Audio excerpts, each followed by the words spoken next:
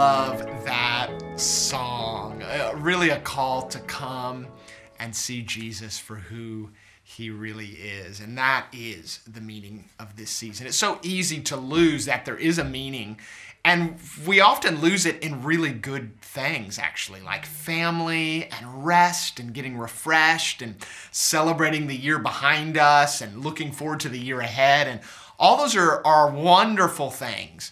But Ramp Church, for you and I don't want to miss the genuine meaning inside of all the blessings that God has given us. So my heart today is to even help bring light to some of that. And that's exactly the theme that I'm talking on today, is light and Jesus as the light of the world. So if you're brand new to faith, maybe you're just exploring, this is a great couple minutes for you to join us. And we're really thankful that you would spend the next few minutes with us as a church family.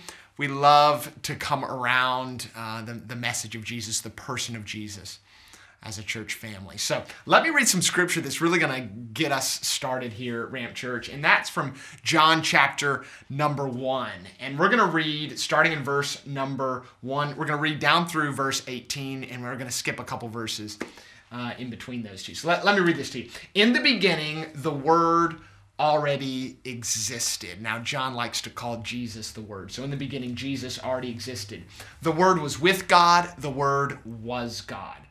He existed in the beginning with God. God created everything through him, and nothing was created except through him. The Word gave life to everything that was created, and his life brought light to everyone. Say light. And the light shines in the darkness. We see that parallel now that John's brought in light and darkness, light and darkness. And the darkness can never extinguish it. He came into the very world he created, but the world didn't recognize him. He came to his own people, and even they rejected him. But to all who believed and accepted him, he gave the right to become children of God. They are reborn, not with a physical birth resulting from human passion or plan, but a birth that comes from God. So the Word became human. There's Christmas right there in a phrase. The Word became human and made his home among us. He was full of unfailing love and faithfulness. And we have seen his glory, the glory of the Father's one and only Son.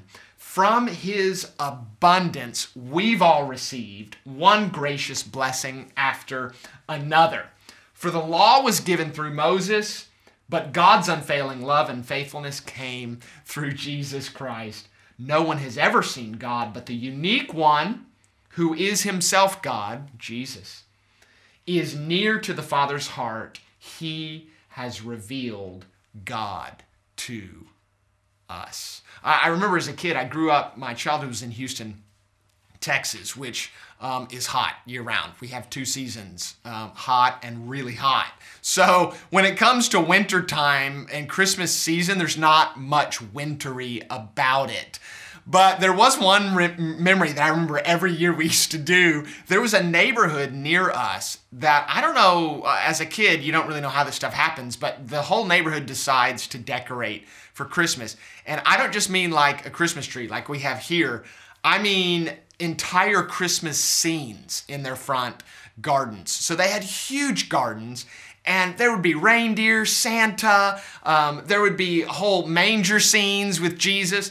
And it got so extravagant that there would actually be times where they would open it up to the general public and advertise. You can drive through and see the way all of these gardens have been decorated for Christmas. So I remember as a kid climbing in the car, so excited to go see the Christmas lights. And when you came to the neighborhood, there's literally a queue of cars waiting and slowly driving through the entire neighborhood. Now, it obviously took every single house to kind of get organized about this. But something that never dawned on me as a kid, because I so love the experience, that's kind of dawned on me since, is we actually never, as a family, went into extravagant decorations. Now, we had a tree, and we did kind of the simple, most basic kind of idea of a Christmas, but we never went that far to actually decorate something that we could enjoy every single day. And I think there's actually a lesson in this when we approach the meaning of Christmas, because it's one thing to enjoy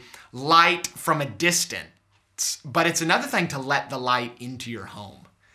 And I think for us in the meaning of Christmas, we're at this place where it's one thing to see Jesus revealed, to learn about it in Scripture, and to view it as a faith that some people have, a reality that maybe some people have. But it's a totally different reality when I let that light into my own life. And a lot of times we think about light and darkness, we think about it as darkness being evil. It's sin, these kind of biblical, like epic ideas. But the Bible actually uses darkness often to talk about more the idea of ignorance. Like we can't figure out the path through life. I'm not really sure how to understand certain areas of meaning or identity or belonging. I really can't see clearly purpose. I think all of us, every single person, no matter our social status, our education, where we came from, our ethnicity, every single person can identify with those searches, the search for belonging, the search for identity, the search for meaning and purpose. And the Bible is really speaking into, when it talks about light coming into the world, it's not just talking about a purity, a moral purity. It's also talking about making what seems hazy and dark now clear. It's the idea of Jesus coming to say, this is who you really are. This is your true identity. This is the purpose for which I spoke you into existence about. And this is the way to guide you through life, to find flourishing, to find abundant life. And who wouldn't want to be on that journey? And so we have a service tomorrow morning as well, where we're gonna take communion together. We're gonna read the Christmas story for our families that are part of the Ramp Church community. We're gonna sing a song together as well. So I want to encourage you to come to that. But this message is really about preparing our hearts to receive the coming of the light of God. And so it's amazing because many people say about God. Maybe you're exploring faith, and often people who are exploring faith say, if God would just reveal himself to me, just in an obvious way, I would believe. That's what it would take. Until that happens, I can't see myself believing. And I think my response to that would be, well, I don't know if I would be quite so sure about your response to him revealing. And how do I know that? Because when Jesus did come, the response wasn't quite so conclusive.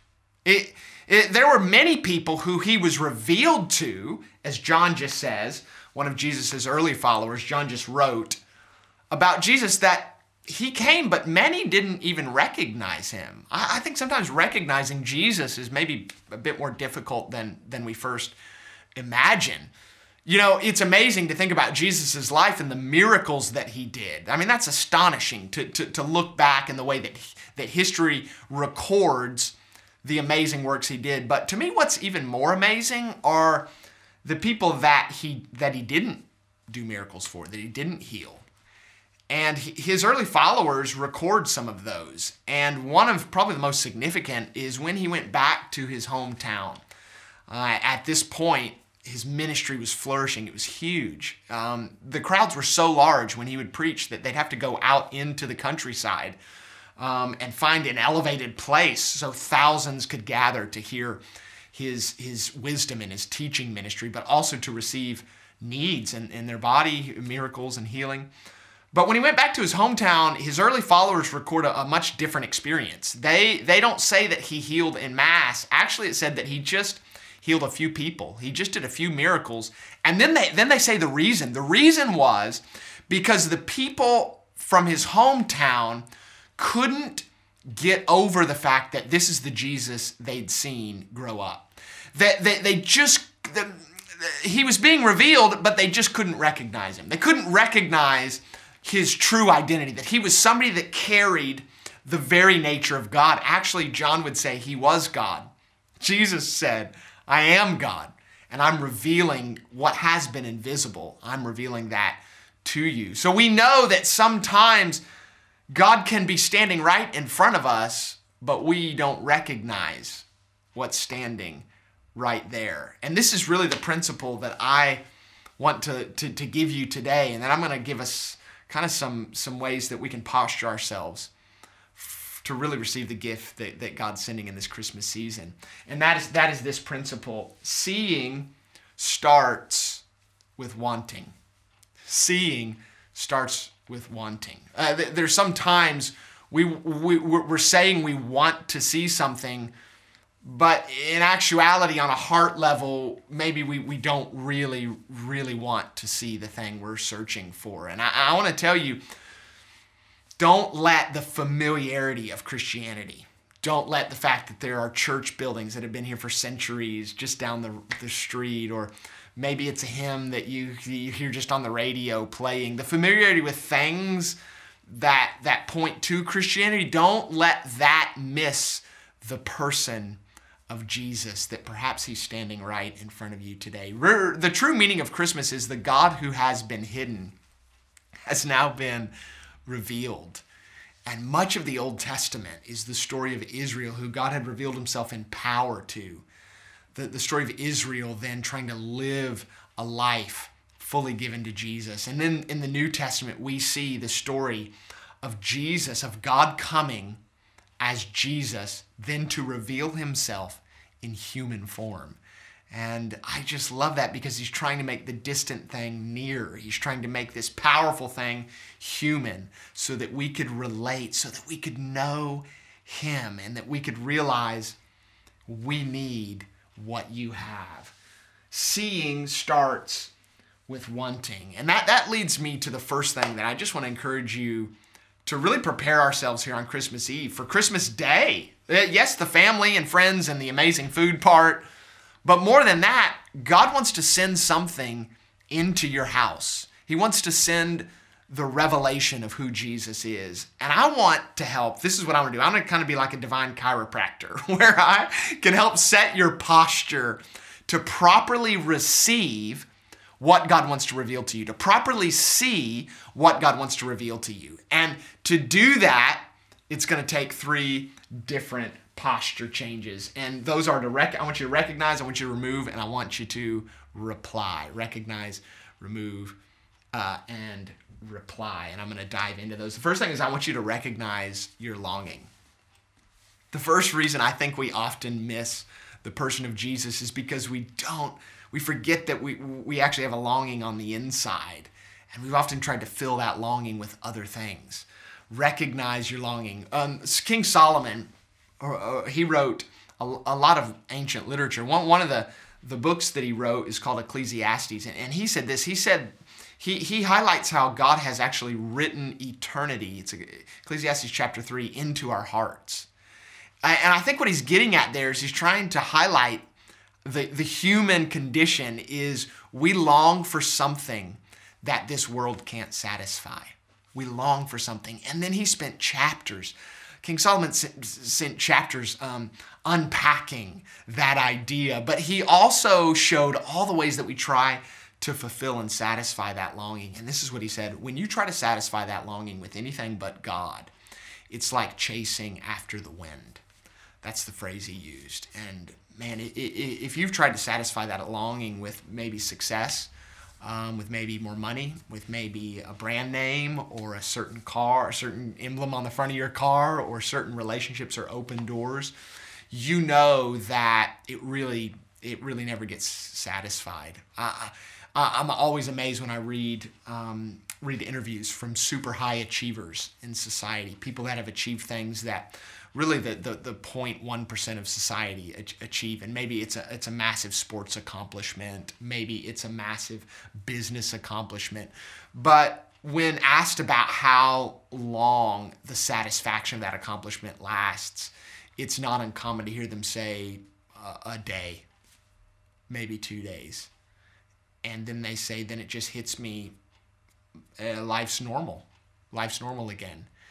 And it just goes to show that they were seeking to fill an eternal need with a temporal solution. God has written eternity in your hearts, but why has he written that? He's written that there because that's meant to be like a homing beacon for you to find the one who created you.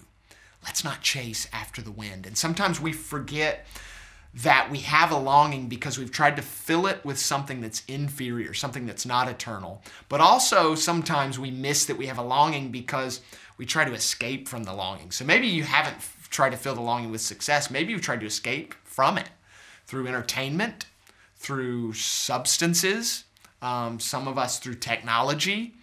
We're trying to escape from the longing. The longing's there. We know we can't satisfy it through success or through achievement or through acquiring things. So instead we just try to run from the longing. And I want to tell you the first way to posture yourself so you don't miss Jesus. You don't miss Jesus in a manger. How can this be God? You don't miss Jesus in human form. Doing miracles. How can God put himself there? You don't miss Jesus on a cross who wants to sacrifice his life for yours. How can that be God? You don't miss those things because you first recognize, I have a longing that this world can't satisfy. And I just want to encourage you today, step one, just recognize. Just reflect. Oh man, I do. There's something in me that this world can't meet. Number one, recognize. Number two, I want you to remove any substitutes. Anything that you've tried to satisfy that longing with, it's time to remove that. Anywhere you've tried to escape. And yes, there is a physical and practical removing, but I think what I'm talking about is on a heart level, that you look inward right now. You reflect on your life. You reflect on the year and go, what have I tried to satisfy that eternal longing with? And then you just go, man, I need to remove that. I need to remove that. This is what the word Jesus would use for this idea of removing the substitutes, is he would use the word repentance. And that's a big Bible word, but it's a beautiful word. The original biblical writers, they spoke and wrote in Greek, and the Greek word for that word repent is the word metanoia, and it literally means to be renewed in your mind, be renewed in your heart, be renewed in your person, and then to head in a new direction. And that's what I want to invite you into today. That first of all, you recognize the longing. You recognize your longing. Second, you remove any substitutes. And that looks like, I've trusted in this. I've hoped in this. I thought this was going to come through for me. I thought this was going to satisfy. I thought this was going to help me escape. But today I'm going to turn my back on that. I'm going to set that aside. And I'm going to receive what Jesus has done for me. I can't be bad enough to be disqualified, but I can't be good enough to not need it today. Jesus is wanting to be seen by you, but seeing starts with wanting. So let's recognize our longing. Let's remove any substitutes. And then third, let's reply. Let's reply to Jesus. Let's reply to what we're seeing, to what's been revealed. And I want you to reply with hope. You don't just reply with just this cold belief. Yeah, okay, Jesus was a real person. You reply with a hope in your heart. You put your hope in him, that he is the only place that can satisfy. He's the only thing that can meet that genuine need. That my eternity is in his hands, but also my now is in his hands. My success is in his hands, but also my failures somehow find purpose in his presence. That today I can be found in him. It's amazing. Hebrews tells us that anyone who comes to God must first believe that he is, and that's important. But secondly, we must believe that he rewards those who seek him. And that's what your reply looks like. You reply with hope. You recognize a longing. You remove any substitutes. And then you reply with hope. God, I know that you will reward me if I seek you. You'll reward me with relationship. You'll reward me with purpose. You're going to reward me today with knowing and being known by you. Imagine if we could travel back 2,000 years to the people that missed Jesus. Imagine that the people that had a need. They had a physical need. But they just couldn't get their head wrapped around the fact that really was Jesus. Imagine if we could travel back and go, He's standing right here. He can meet your need. If you would just want him, you could see him. And if you could see him, he could meet your need. I just feel if I could just take a time machine and just for 6 months, just travel around Palestine and just go, don't miss him, don't miss him, don't miss him. I would look at those that had physical issues and just go, he can heal you. He can bring healing to that. I would look at those who feel like they're disqualified, their past failures, go, no, there's no possible way that Jesus would want me. And I would just say, no, if you could want him, you could see him. And if you could see him, he would come into your life today. He would come into your world. I would go to those who are at the top of society, like the rich young ruler who came to Jesus. And I would say, don't let your undeniable successes make you think you don't need him. He's here. He's here. And I know the sense of longing in all of our hearts. I want us today to remove those substitutes and then to reply to the God who wants to reward us. And so that's what I would do if I was 2,000 years ago. But you know what? The amazing thing is we have the same opportunity today here in 2020 to say yes to God. God wants to reveal Jesus to us today in the middle of this season. And I want to posture us, Ramp Church, but all of those who are watching, for tomorrow, the beauty and the gift that Jesus is to us, to see him. And seeing starts with wanting today. I want to pray over you. Father, thank you for every person watching. For those that maybe today they're wanting to see Jesus for the first time in their life, I just pray that you would reveal your life to them.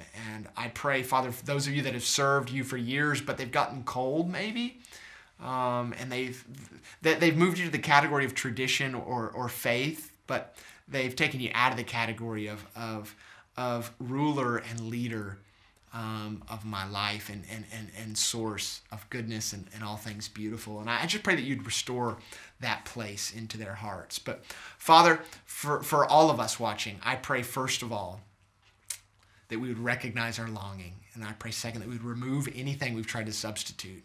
And then we would reply with hope today, believing that you're a God who rewards. In Jesus' name, amen. Maybe you've never said yes to Jesus. This is a great time to do that. Reach out to us. We'd love to pray with you. And you can just acknowledge, just right there in the chat, or send us a message and go, hey, I'd love to see what it looks like to follow Jesus. We'd love to walk with you in this journey. So great to do this Christmas season with you. We're going to be meeting with you tomorrow morning for a Christmas communion together and a story. And I'm so excited to gather with you. You are loved. Talk soon.